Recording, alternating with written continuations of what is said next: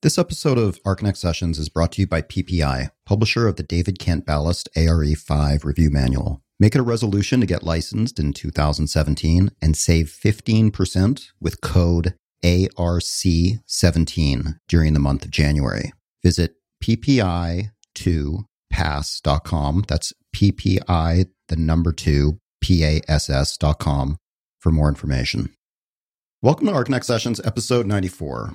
I'm Paul, and I'm here with my co-hosts, Donna and Kent. Happy New Year's, guys. Happy 2017. Happy 2017. You guys have good holidays? I had a really crazy New Year's Eve. Worked on a couple of items, got it out. One was a 16-page pager, and the other was a 13-pager. These were proposals for projects? Yes. Oh. Yeah, I made the transition to actually making it more me and less of a kind of a boilerplate. So It was so long because I included a lot of description about what was wrong with the particular project, existing building, so that they could see that there may be some things that they have to consider, and also used some images to kind of give some inspiration about the project going forward. And, I know we're kind of bound by the Justice Department ruling about setting a fee. What is that again, Donna? I forget what that is. The antitrust legislation that came through, that we're not allowed to have a professionally agreed upon fee structure. Right. So what I did was I went around it. I used the Canadian guideline as a kind of it was really, really instructive because it gave me a sense of how to consider all the aspects of each level of scope of the projects and additional services. So it kind of broke it down. It's like, okay, here's a kind of basic scope of services, and here's some additional things you can add. And there was a lot of things that I was missing from mine, and which I added because I think it demonstrated the value that I think a client needs to see. Yeah. When you're trying to fix a fee, and it was a fee for a project that is the largest fee I had ever proposed for a project. Yeah. And so I did that, and then I looked at what they're structuring and how they organize fees around different types of projects, level of difficulty. They kind of work it that way. And then, fees. And there's a few different items, documents out there. Arkansas has one. I'm sure all states have one when you're working on state projects, how they structure fees. So it was interesting. So I worked on that. So are you charging in Canadian dollars now? I think it worked out to be just under. Yeah, because I would advise against that, considering the value of the dollar up there. Oh, Canada. Doesn't it look beautiful in Canada right now, though? Don't we all just want to go up to Canada now? Oh, man. It sounds like I had a similar holiday, Ken. My family did come visit, but I basically spent the whole holiday working. And in fact, my first day back at work after the holiday, I told my boss I would like to take the next 2 days off because I have so many freelance things I'm working on right now. And I was honest with him about that. So yeah, I've basically been working nonstop through the holiday. I had a great Christmas, but it's been a lot of work lately. Things are busy. Paul, I'm guessing that the job board is still flying like crazy at ArcConnect because I know a lot of people are trying to hire right now. Yeah, there's a massive amount of new jobs posted so far in 2017. It was pretty quiet over the holidays, which is usual, but there are a lot of opportunities right now out there. But it's interesting. I think your comment about asking your boss for a little time off due to freelancing, I think that would make a really interesting podcast one of these days about working on the side in a job. Yeah. And does your boss, he's or she cool with that? Well, yes, he is, but I work in a major institution. There's no conflict of interest, right? Because I'm not taking a client from my boss if I work with that client privately because I work for a museum. We don't, we don't design things for people. When I have worked in actual firms, there was always concern about it. So it would actually be a good topic at some point. I think Ken could probably speak very well to that topic as well. Ken, not really. Ken is doing this for friends. Should we set out a thing we're not allowed to talk about ourselves in the third person? Because I'm not happy with how our president-elect continuously refers to himself in the third person. But then there was Jimmy from Seinfeld. He was charming. Exactly. Yes, you can't let Trump bring Jimmy down. Oh, okay. You're right. Trump won't steal that joke. Paul, how was your holiday? It was very nice, actually. A little to no work beyond just the necessary, time each day. But yeah, spent some time in LA and then went to Mammoth with the family, which is a ski mountain in California. We've been getting dumped with rain and snow in California, which has been great. Great for skiing and just great for the state. So yeah, it was cool. But I'm actually really excited to be back at work. I think that's what happens when you don't work that much over a vacation. You get re-energized. I don't know what that's like. So as many of our architect listeners probably understand. So Paul. Yes. Quick question for you. We seem to be missing somebody from our podcast. Did you want to? Yes. Do you want to say why that is? Or is that at a later moment? I had this plan to talk about this in our last podcast that Amelia was with us, but I think she wanted to avoid the episode being about her and the fact that she was ending her time with the podcast and at ArcConnect around that time. We're very sad to have said goodbye to Amelia. She's on to her next phase of life, which is graduate school. And she's taking a little time off to travel and live in the world until she heads off to school in the fall.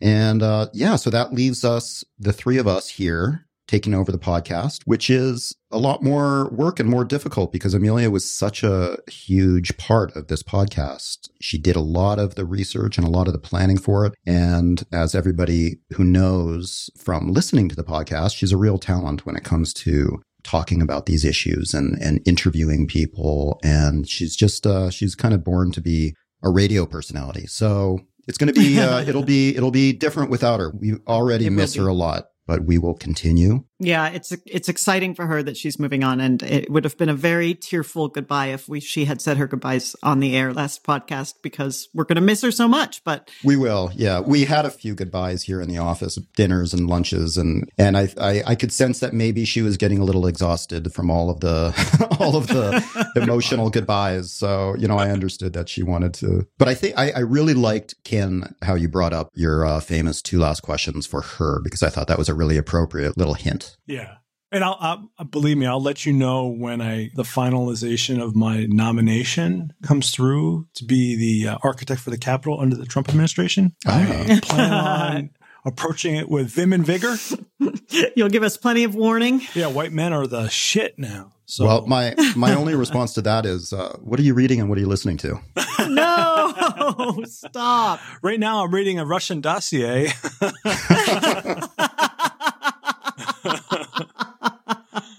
I hear I got to get up all my kink, so I got to get that straightened out. So when I go to Russia, sure you know all the terminology. Well, he loves his gold. Man.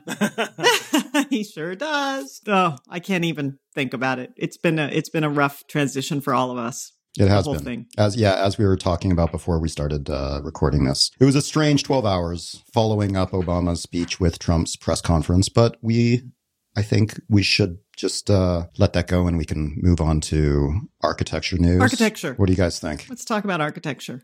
Yeah. So today we got 3 stories that have been coming up in the news on ArcConnect. One of them is not yet on the website, but it will be by the time this episode goes live tomorrow on Thursday. So first up is the winners of Exhibit Columbus's Miller Prize that were just announced. And Donna, I know that you were at the presentation of all the finalists, so I'm sure you have some thoughts on this announcement. Oh, yeah. It's a big deal. That was actually the sort of most exciting part of my Monday was heading into work. I got a text from someone who shall remain nameless that said prizes are announced. And I ran to my computer and looked at what they did in Columbus, Indiana is they announced it in the Republic newspaper. And then the Indy Star picked up that story very quickly. And Exhibit Columbus itself announced it on their Instagram page. So it's been a lot of chatter around here, certainly. And in the architecture circles I'm move in. One of the things I like is that the way that Richard and Josh, who we had on the podcast several episodes ago, and we'll put a link in the show notes to that one, the way that they've structured this competition was that,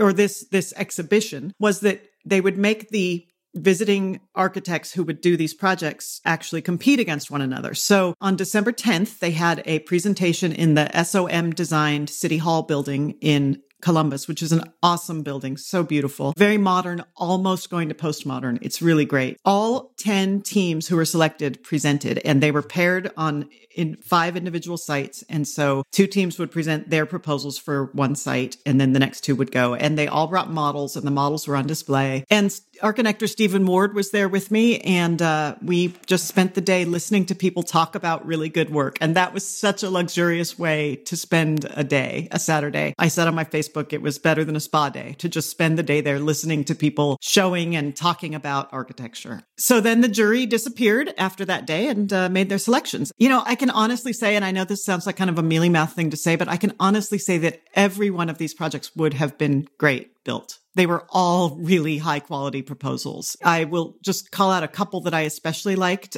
or liked aspects of them in the presentation. Howler and Yoon presented something called the Pattern Pavilion, and it was based on, and this is especially for like architecture students to think about. It was cited at the First Christian Church by Saarinen, Eliel Saarinen. And what Eliel Saarinen does, one of his sort of motifs in his work is to do these carved lines, these geometric patterns that I don't think there's really been much scholarly research into what they were about or why he did them. And Eric Howler became obsessed with those and wondered, what are they about? And then built or designed an idea for a pavilion that would be based on these odd geometric patterns. They almost look like runes or something that Saarinen often would use on his building. And if you've been to Cranbrook, you've seen those patterns. They're all around the door to the library at Cranbrook. And it was a really beautiful presentation that sort of just showed, the way that architects think, how we look at something and get curious about it and go, I wonder what that's about. And how could I work with that in some interesting way? And then you go through the rigors of distilling it down to an actual design concept and then figuring out, how do I structure this? How do I make this thing something that's buildable, that's inhabitable, that can meet code, even all of those things. So I feel like that presentation was just a really great sort of distillation of the process of design in a really beautiful way. But like I said, every single presentation was fantastic. And the other one I wanted to sort of point out was Balnoges. Interestingly, both the ones I've just pointed out are neither of them won. Balnoges, who has done a lot of work and been featured on ArchiConnect before, they had a proposal to do a temporary pavilion using cast paper as their medium. And they've done some experiments with it to figure out how it holds up to weather. And part of the proposal was to cast the paper around objects like the Noel Eames furniture that Eero Saarinen used in that Miller Bank building. And the sort of notion of using that very iconic shaped object of the tulip chair in this casting process so that there was a reflection or a shadow of that object in the larger pavilion, I thought was just a really, really cool, beautiful idea, very ephemeral. Did you guys get a chance to look at any of the presentations and what did you think of them? I looked at all of them. Mm-hmm. The only one that struck me, and I think, I think it was the best of the worst two that I saw that I really was not thrilled with. And I thought that was really hard for me to look at, was the Rogers Memorial Library, the Johnston Markley.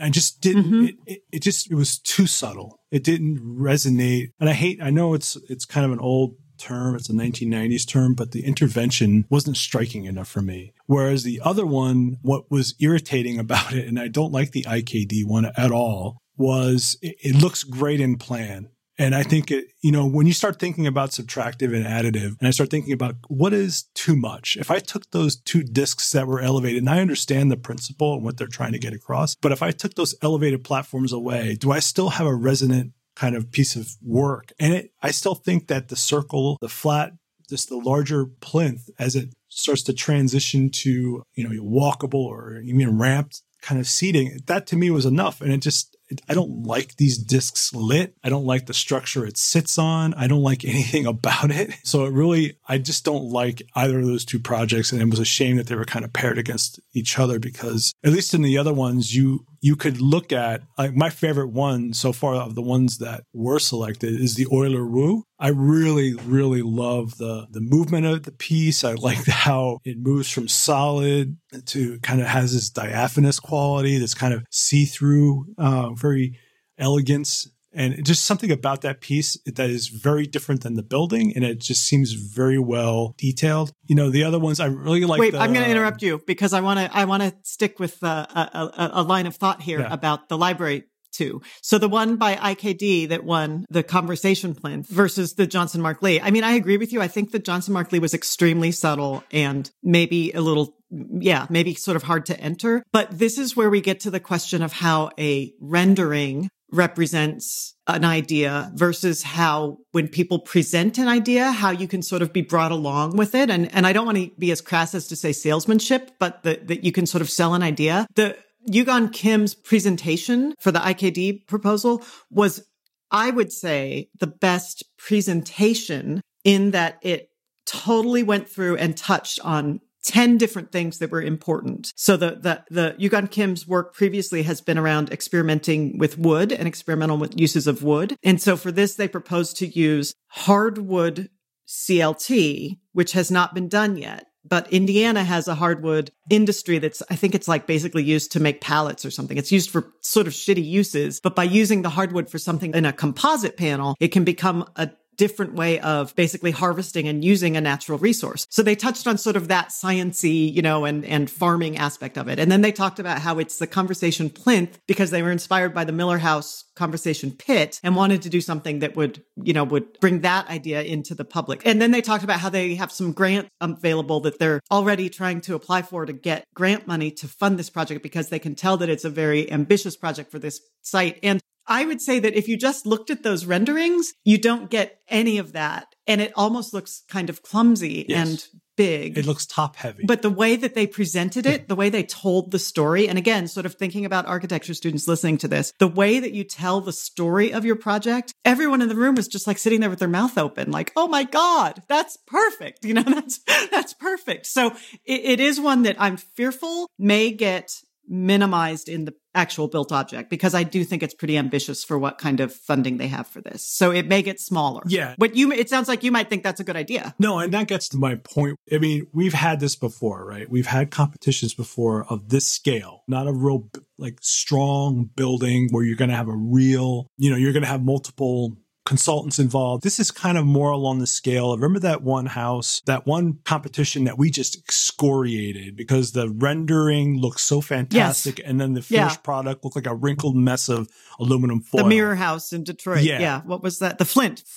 So this to me, this is where my brain went to, was that project and thinking about these works. I go, are any of these going to be built? Is this constructible? Because those are the kinds of discussions that I am always, when I think of these projects on this scale, I go back to Flint and I go back to that thought. I'm like, there was a really well conceived, a really well presented idea. You can't agree with every idea, but at least it was a well presented idea. It was probably convincingly presented and everyone's kind of going, yeah, that makes sense. All these things make sense. And then the form seems top heavy.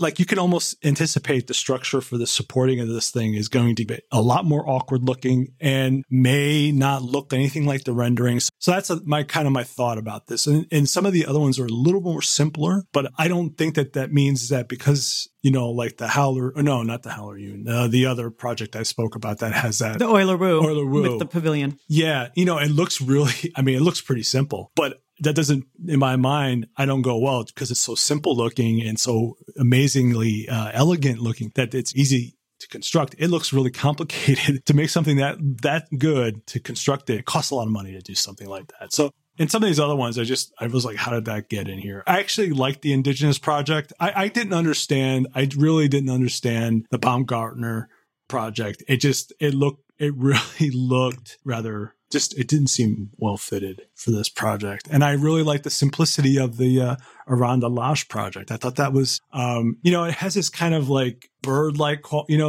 is that network of birds that has this kind of shifting pattern and the murmuration of Sterling? Yes. It just felt like that. And I'm looking at it and it just has a very simple landscape. When I'm looking at it versus the other project, the other one just looks like ribbons of I didn't understand it. It didn't come off very well, and it looked too much like it wasn't going to work. This one, the Aran de l'Ache one, Seymour. Just specific to the Aran de l'Ache, and one of the things I'll say about all of them is they actually all did speak to fabricators, contractors. I mean, Brian, my husband who fabricates, spoke to several of them.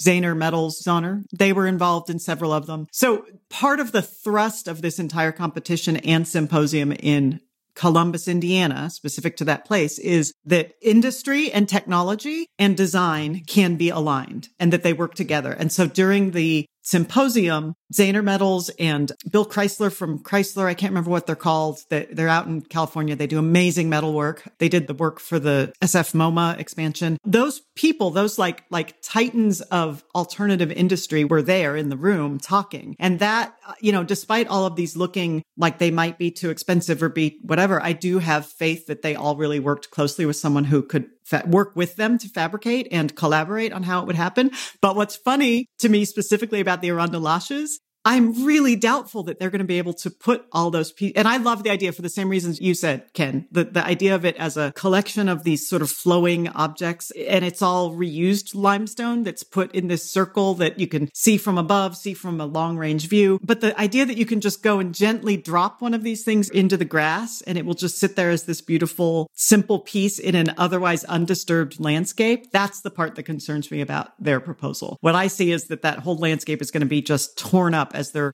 using lulls to carry these pallets full of recycled limestone out there. It's going to be a real challenge to pull that one off and have it look as simple as the renderings make it look. That's my concern. But I do think I think it's a beautiful idea. So it's funny to me though. Again, I'm seeing this completely from the inside and I'm trying to think if I were just looking at these images on the internet and trying to judge them, it's actually really hard. You really only get a tiny bit of the story. Yeah. Which Paul, that's what you face with you. That's basically what you're trying to battle every day with the architect, right? Is to get more of that information out there for people to understand these things better. Yeah. I mean, I can't wait until VR technology is there where people can just strap on a headset and be in these designs. Cause each of these proposals is presented with just one image, right? I mean, they weren't in the actual presentation, but on Instagram, yes. On the website. On the website, they show all the proposals, and they've got several of them have at least 5 or 6. There's a couple that only have like 2 or 3, and the ones that only have a few images are less convincing to me, I think. Yeah. There was a couple that just had, I think there was one in there that had just 2 images, and it was like, really? Yeah. The Exhibit Columbus Instagram is actually a really good resource for people looking for more information because they took a lot of pictures of the actual presentation and of each model. And so that would be a good place to look.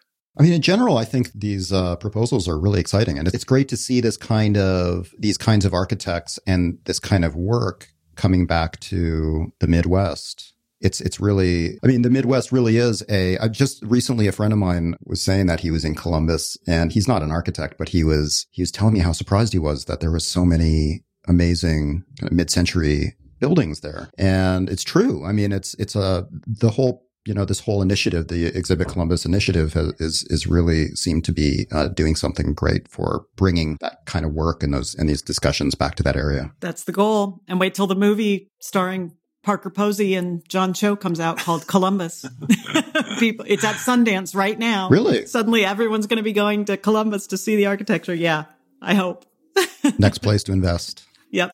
All right. Well, shall we move on to our next story? Sure.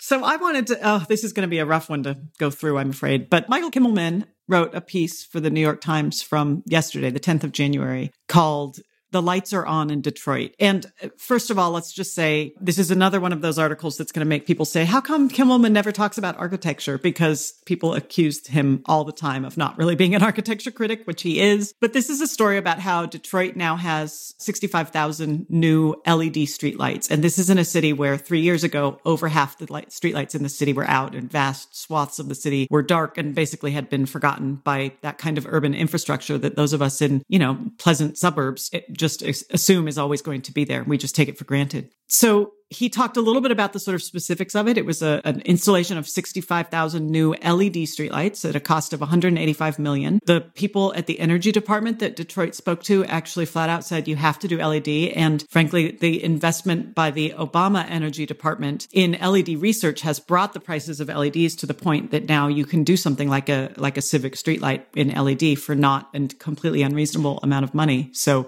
3 cheers for federal investment in research. And that operating these LEDs is going to save about $3 million a year. Plus, and this is one of those ugly realities that we just have to face as architects and people that work in cities, the LEDs are fed by or use aluminum wiring. And aluminum wiring is just not as attractive to scrappers as copper wiring is. So many of the broken streetlights in Detroit had become that way because they were sodium vapor that used copper, and all of the copper wiring had been stripped. So this just seems like a super win-win situation. They're saying now that nighttime pedestrian usage in a lot of neighborhoods that have sort of some small retail components is up, that people are actually willing to walk out on the streets a little more. Kids waiting for the school bus have light in the mornings, which of course is wonderful. And I think Kimmelman's point was that this seems like not a very exciting or sexy or, cool discussion, but these kind of investments in small infrastructure can have a huge impact on just the quality of life and what we just take for granted as what we want in our built environment. For a lot of architects, I think we understand that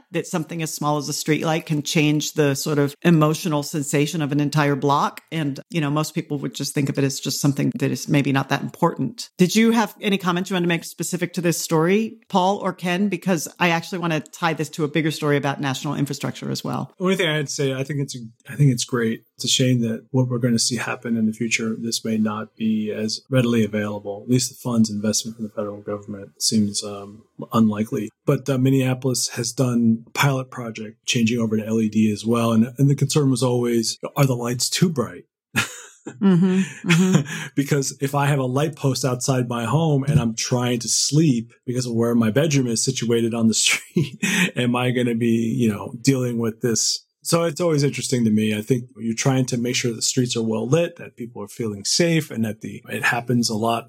They're trying to do it here in Minneapolis along connections to the transit corridor for light rail.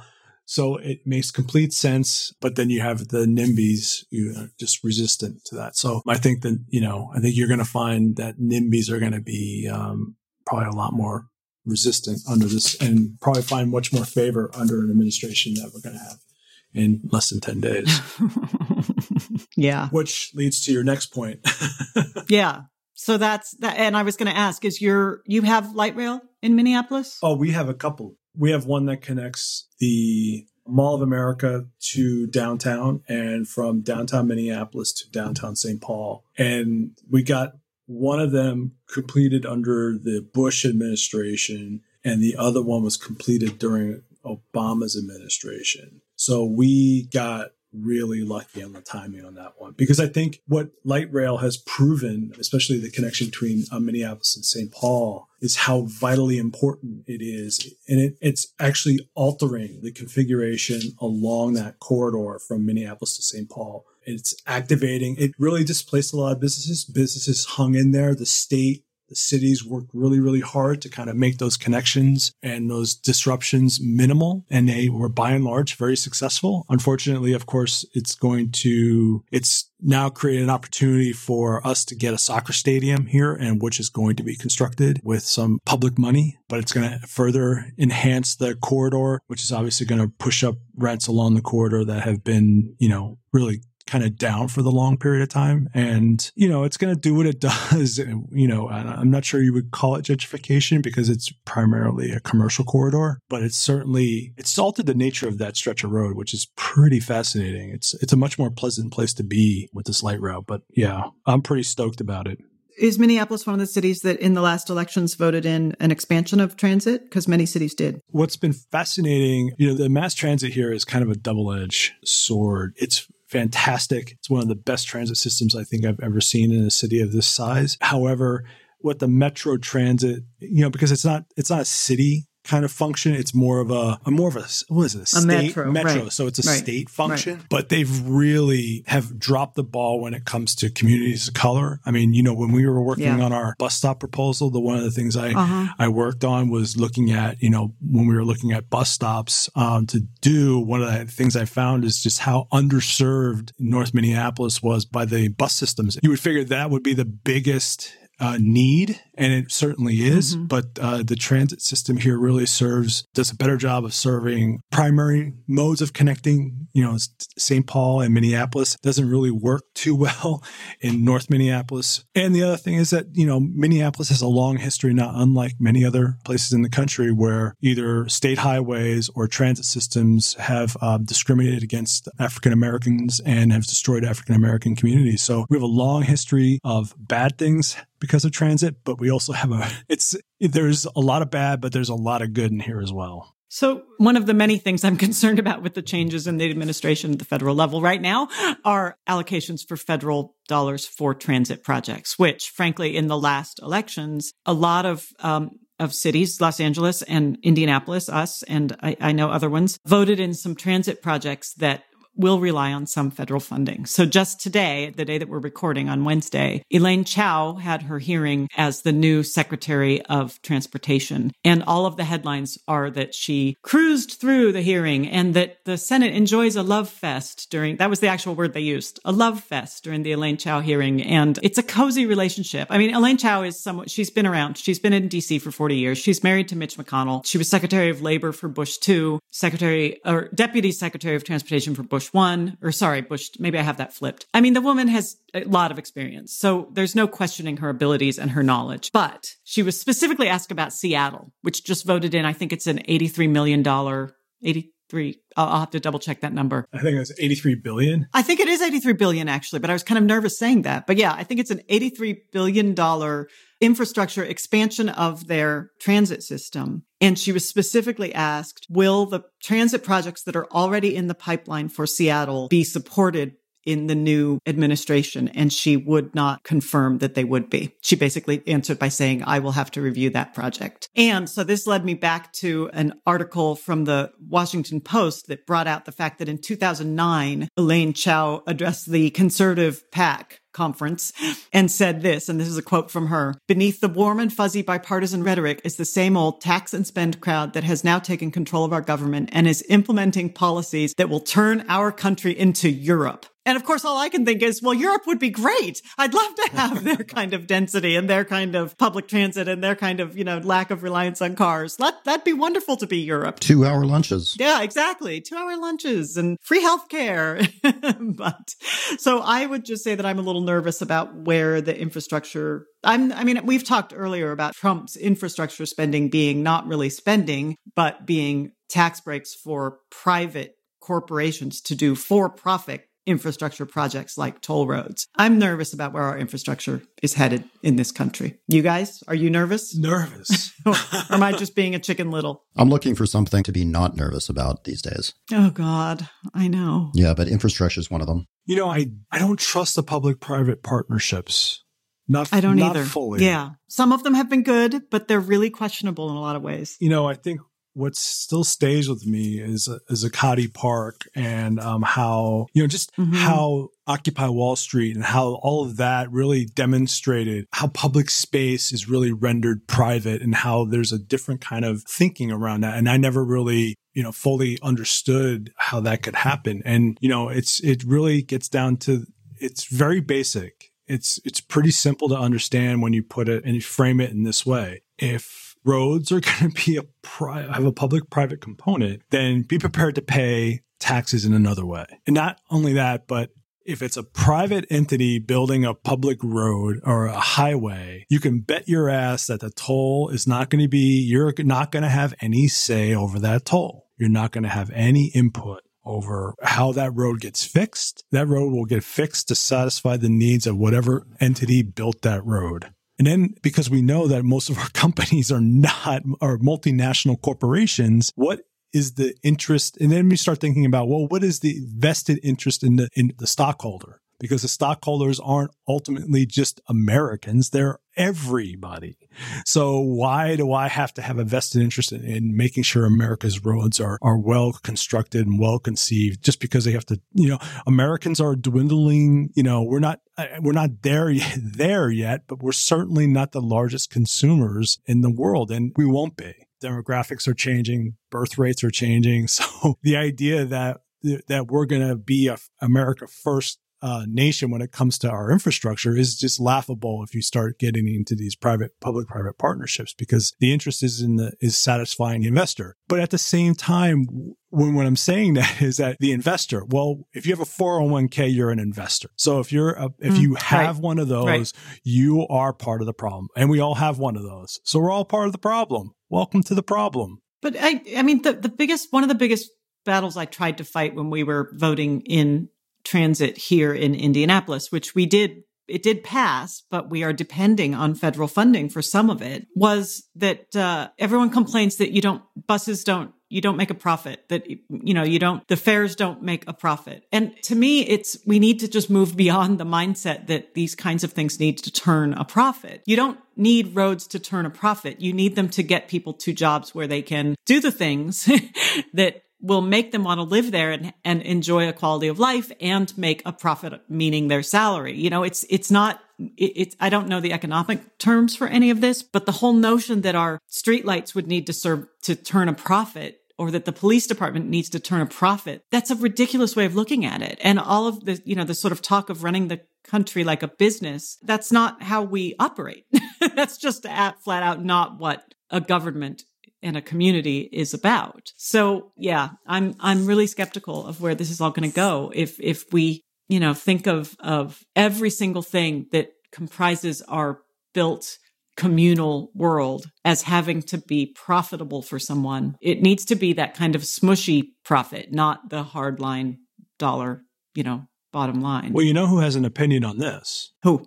Patrick Schumacher. We should get Patrick on and talk about privatizing parks. And I'm done listening to Patrick. I've listened to more than enough Patrick. And I know he's been in the news lately for that email that supposedly he wrote. I'm tired of listening to Patrick. He said more than enough. Paul, can you back me up on this? Tired of listening to him. Yeah, no, I think even if we wanted him on, I have a feling they've put a gag on him. A ball and gag? Yeah. Red ball no, and just gag. that's Putin. That's not Schumacher. Oh God. All right. Well, should we move on? Should we move on to the final one? The final news is kind of broke on Facebook this morning, mostly from my network and probably yours as well, through from Mimi Zeiger, who was the first that I noticed to point out that SCI-Arc's newly announced lecture series for spring 2017 is a very male-heavy lecture series with no women architects. A couple women, but no female architects.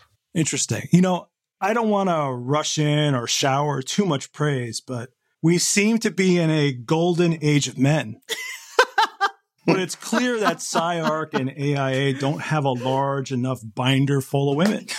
So I think I really kind of covered it there. If you read between the lines and pick up on the honestly, I mean, you know, how does the AIA and how does SCI-Arc, how do we get to this point? Was last year the age of women because we had Julia Louis-Dreyfus and we had Neri Oxman and we had Denise Scott Brown finally get her gold medal? I mean, is that it? And the AIA conference convention in Orlando has one woman on the keynote address. Not even an architect. She's going to be there talking about some touchy-feely things. And maybe AIA and SCI-Arc just feel that lady architects aren't a thing anymore. I don't know. Maybe it's just about men. I feel like I'm in Back to the Future. I'm going to start fading out of the photograph, you know, because I don't really exist anymore. Like, I guess there are no women that anyone can call, no women architects that can be called and, you know, be brought into these presentations. So yeah, I kind of feel like I'm getting a little shaky and transparent, and I'm just like in Back to the Future going to just start to disappear. Can you guys hear me still? Can you hear what? me? Am I getting Oh, what happened? I don't know. Amelia's already gone. I feel Donna fading. Exactly. Amelia flat out disappeared, and now I'm about to. But, you know, I think it's really important when these instances pop up where there is clearly a lack of female involvement or selection in this case. But I have to also, I'm going to play the devil's advocate because we have been the victim of the feminist wall of shames criticism in the past, specifically for a recent Next Up podcast panel event that we did, which was predominantly men. And, you know, and this is coming from a group of people in our office. I can't stress enough how pro gender equality we are and how pro women's right our offices in general. But in this situation, we reached out to a number of people, and a number of the women could not do it either because they were out of the city at that time, or one of them actually had just had a baby, which is her fault for being a woman. Exactly. But it was so what we ended up with was a mostly male panel while trying to stick to the theme of our event. And as a result, we got criticized for being overly male, but it was very much unintentional as we started from the beginning. So I think it brings up I'm not saying that it wasn't, that we couldn't have done more to ensure that couldn't happen, but I wouldn't jump to the conclusion that it's intentional. We don't know exactly what was going on. That said, I really, I think that it should be brought up and it should be discussed every time we see that kind of imbalance. And I think the more we do, the more it's going to become, I think the more people will become more consciously aware of ensuring that there's a balanced group of voices that are being presented. And hopefully it will become more balanced going forward. Yeah. So I'm kind of, I've been on the end of criticism, but I also do completely see the importance of maintaining equality. Yeah. And, because Donna's no longer here anymore, I just want to chime in as the other white male on the podcast with something to say, more important, obviously. On Mimi's Facebook and her social media, there was one of the posters, and this is why it's important. As recently as, I'm just going to quote her directly. I don't know her, but she said as recently as 2 weeks ago, was personally referred to by an academic institution as a potential diversity hire. I mean, that's where we are. And that's why, I think your ego and I think Archinect can handle, because I think you do a good job. I think the site does have a good representation across the board.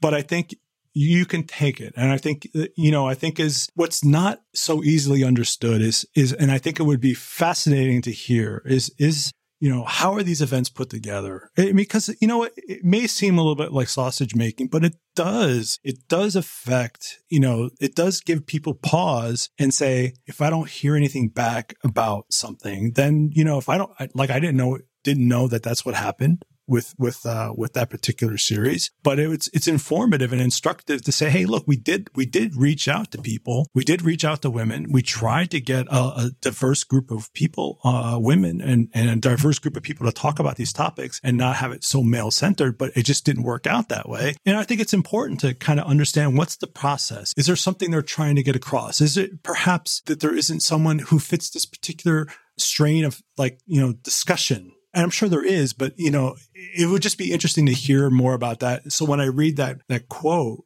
and I hear that's really somebody said that, I mean, how old is that person that gets that? Where does that come off? Where you get to say something like that and still have a job? Yeah, it's interesting. I mean, I feel like there was probably no awareness of the lack of gender equality in this lineup during the process. And I don't know if the people in charge of creating this lecture series is to blame or if it's just where we're at in our culture is to blame. Because I mean, when people are getting together in a meeting and trying to figure out who to put in a lineup of speakers, they're going to be referring to people that they've seen in person, that they're reading about in the news. And there is that gender bias existing in general. So, maybe it's a reflection of the kind of world that they have immersed themselves in rather than their own personal decisions to go more male. But yeah, it's tricky. But I think that we really do need to bring it up and need to always make people aware of these imbalances. Donna, I still see you somewhat, you're about 20%. Yeah, you're about 20% opaque. Yes. My hand is raised. But you're still here. So I mentioned earlier before we started recording that I'm now following at least one Republican on Twitter. And I am also very consciously, and Ken, I give full credit to you for this. I'm very consciously following some people on Twitter who are people of color, both within our discipline and not, because you specifically have to make the effort sometimes to hear the voices of people who you don't normally hear. I mean, you just have to make yourself, it's like exercising. You just have to make yourself reach out and find those other voices, even if they're people you don't think you'll agree with, as in the case of this Republican that I'm following, or in the case that they are people whose voices have been systematically quieted. You have to reach out and listen to them. And Ken, you're on Facebook. You've been doing this amazing job of reposting the comments and the shares by people of color. And I am learning a lot from it. I mean, that's the thing. I'm learning new voices. I'm learning new viewpoints that I never would have heard otherwise. And this year I am joining the NOMA, which is the National Organization of Minority Architects, which is open to anyone, because I specifically am trying to hear those voices. I took part in the AIA chat that was last week with, and I'm going to forget his name now, but he's the hip hop architect, Mark, I think, specifically, again, to hear these voices by African-American architects in that case, which was a lot of who was talking on that Twitter chat. And it was great, but you have to really make the effort. So I'm going to make a relationship to what was the Washington Post. Was it a Washington Post magazine that went out this week about the Women's March on Washington, and they used an image of the male symbol? Yes. Like, you sometimes just get very comfortable in your state of mind and you don't ask that question, am I paying enough attention to this? And in that case, clearly several copy editor people were not paying attention, and somehow the male image went out rather than the female one, which I thought was hilarious, but also incredibly frustrating. It's, I think Black people, Native peoples, immigrants, we live in the 21st century. Technology is readily available. We're not without resources. They're done educating us about what it means to be Black, gay, lesbian, trans, immigrant, just done. And I think, it's incumbent upon us, if we want to say we want to understand the world better and understand people's perspectives better, that we need to, reach out and grab our own sense of what it means to be an active person in the world and in our environment and teach ourselves. Stop relying on Black and brown peoples and gay peoples to teach you what it means to be a fucking human being. I don't rely on Mitch McEwen or S Surface or any of my other connections on Facebook to teach me, but they have. They have through their pain, through their anger, through their own experiences. And I have a better sense of what it means to be what my footprint is in this world. We talk about carbon footprint. We have a white footprint. And I have a male footprint and a white footprint. And mine extends pretty, and I'm Dutch. So put that all together. And, I have a pretty impactful presence in the history of this country, even though I'm only not even 50. So I think it's really, really important. And I'm trying to, I'm going to make mistakes and I'm going to, fuck up. But it's okay. We need to fuck up to kind of get forward. So fail fast. In Archinect, man, you got to get more, get with it. In many ways. Yes.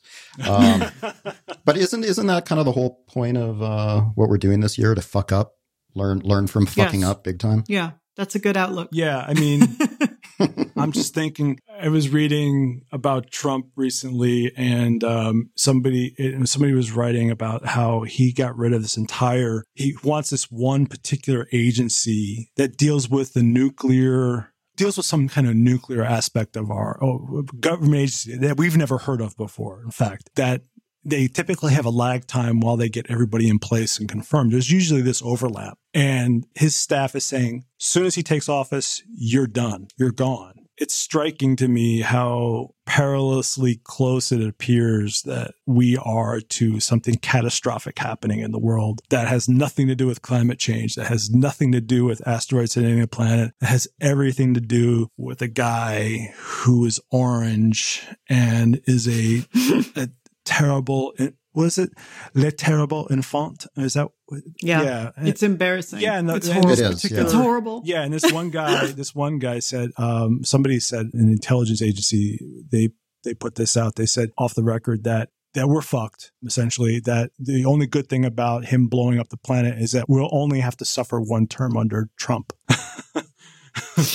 And I'm like, wow, that speaks volumes. But hey, we always got architecture. And yes, we can. Yes, we can. Yes, we did. Yes, we can. We'll hold it together. We will. Paul, you want to tell us about what's going to happen in Archinect in 2017? What are the big ideas that you're going to fail at? Nice. A good question. Nice. I've learned from my last 2 years of predictions about what's going to be happening on Archinect to know that I'm not giving away any more information again. Okay. But yeah, no, we're going to be seeing. Actually, we just launched something right today that I really like. It's now, if you look at news and features, you can see a list of other Archinect articles that are related to the news and features that you're reading. And as a user of the site, I've already found it to be really, really helpful. But I love it. There's also some other cool stuff that we've never really announced. Our job board is now fully mobile friendly, and you can even buy jobs with your fingerprint using Apple Pay, which is pretty cool. Ooh. Yeah. And we're going to be releasing some new tools for the commenting system that some people are really going to hate and some people are really going to love. And I think that that imbalance of the scales is going to make things much, much more interesting. And we've started recruiting a moderator army on ArtConnect, which I believe you are both a part of. And we're going to be opening that up to other people that have long histories of commenting in a productive way on ArtConnect to start steering conversations into a better direction. No censorship or anything like that. Just highlighting good stuff. Not highlighting the bad stuff, making the discussion forum and comments more productive and more valuable to people that are actually looking for real information rather than just banter. And there's going to be a lot of other really exciting things happening in 2017 on ArtConnect, which is actually our 20th year in existence. So, whoa, you're kidding me? No, 1997. Amazing. Oh Yeah. my God. Pimpin' Architecture since 1997. Yep. Oh my God. Well, I'm really sad that Amelia's not with us anymore, but I am actually really excited about how fired up and excited and at least engaged everyone is, even though we're doing a lot of sighing on the podcast today. Like, oh, I'm exhausted. Things are happening. We have to just stay engaged. There's a lot going on. As hard as things are these days, there's a new energy that is emerging. My wife is about to go to DC to do the Women's March. Oh, yay! Yeah, Good for her. with a bunch of her friends, and my sister from Halifax is going to be flying down to join her in that as well. Awesome. In DC? Yeah. Wow. That's fantastic. Yeah. So it's there's a lot of good that comes out of the bad. Yeah, exactly. Yeah, I think you're going to see a more resonant and population. I think that Obama's speech last night struck a chord with a lot of people, just in terms of activism, if you don't like it. And I think that was kind of a return to his, familiar refrain from when he was elected. It was never really about him. He always said, we are the change we've been waiting for. And I think that was the one thing that I always regretted, is that I didn't work hard enough to make that reality come true. And I think that's where a lot of people are going to find that it matters more this time. We thought his sheer power, personality was going to change things. Well, now we know that the antimatter that is Donald Trump is certainly going to have a larger impact on the day-to-day of everyone, where before you could kind of expect that your expectation was that you can go to work, you can live your day-to-day, you can live your lives, you can take care of your family, and you can kind of look over at the TV ever so often but you were self-assured that the people running things at least were thoughtful. They were considerate, at least, and they were trying their hardest. This is the first president that in my lifetime where I actually believe that it is a day-to-day, hand-to-hand combat where Brazilian Jiu-Jitsu is only the first art that you're going to need to deal with this jagoff. And excuse me. But I just want to end on a positive note, Paul. I think the two things I really, really enjoyed so far, and I'm still getting through it, is the Roto interview. I think it's quite a thoughtful presentation about faith. It's very interesting, and I think I'm really looking forward to Orhan's interview with Carme. So yeah, I was there during the Orhan's conversation with Carme, and she blew my mind. She was such an incredible person. I mean, her work is so good. She was great. I mean, I just left with such a great feeling about who she is as a person and an architect. I hope she hasn't disappeared by now, because us women architects are just fading away. Well, she's in Spain. No, I have not read that article either, but she is an amazing powerhouse, I know, and everyone I know who has any kind of personal interaction with her has loved her. So yeah, I'm really looking forward to reading that article too. All right. Well, thanks, guys. I think that's it for this week's show. Yep. Thanks to everybody out there listening to us. Let us know what you think. What do you want to hear more of in 2017? The boss is away now, that being Amelia, so we can do whatever the fuck we want. So yeah, let us know. We've got some ideas that we're going to start introducing into the podcast. We want to keep it fun, and we want to keep giving people what they like to listen to. So let us know what that is. You can reach us on Twitter or by email, connect@artconnect.com. And as always, rate us on iTunes if you can. Talk to everybody next week.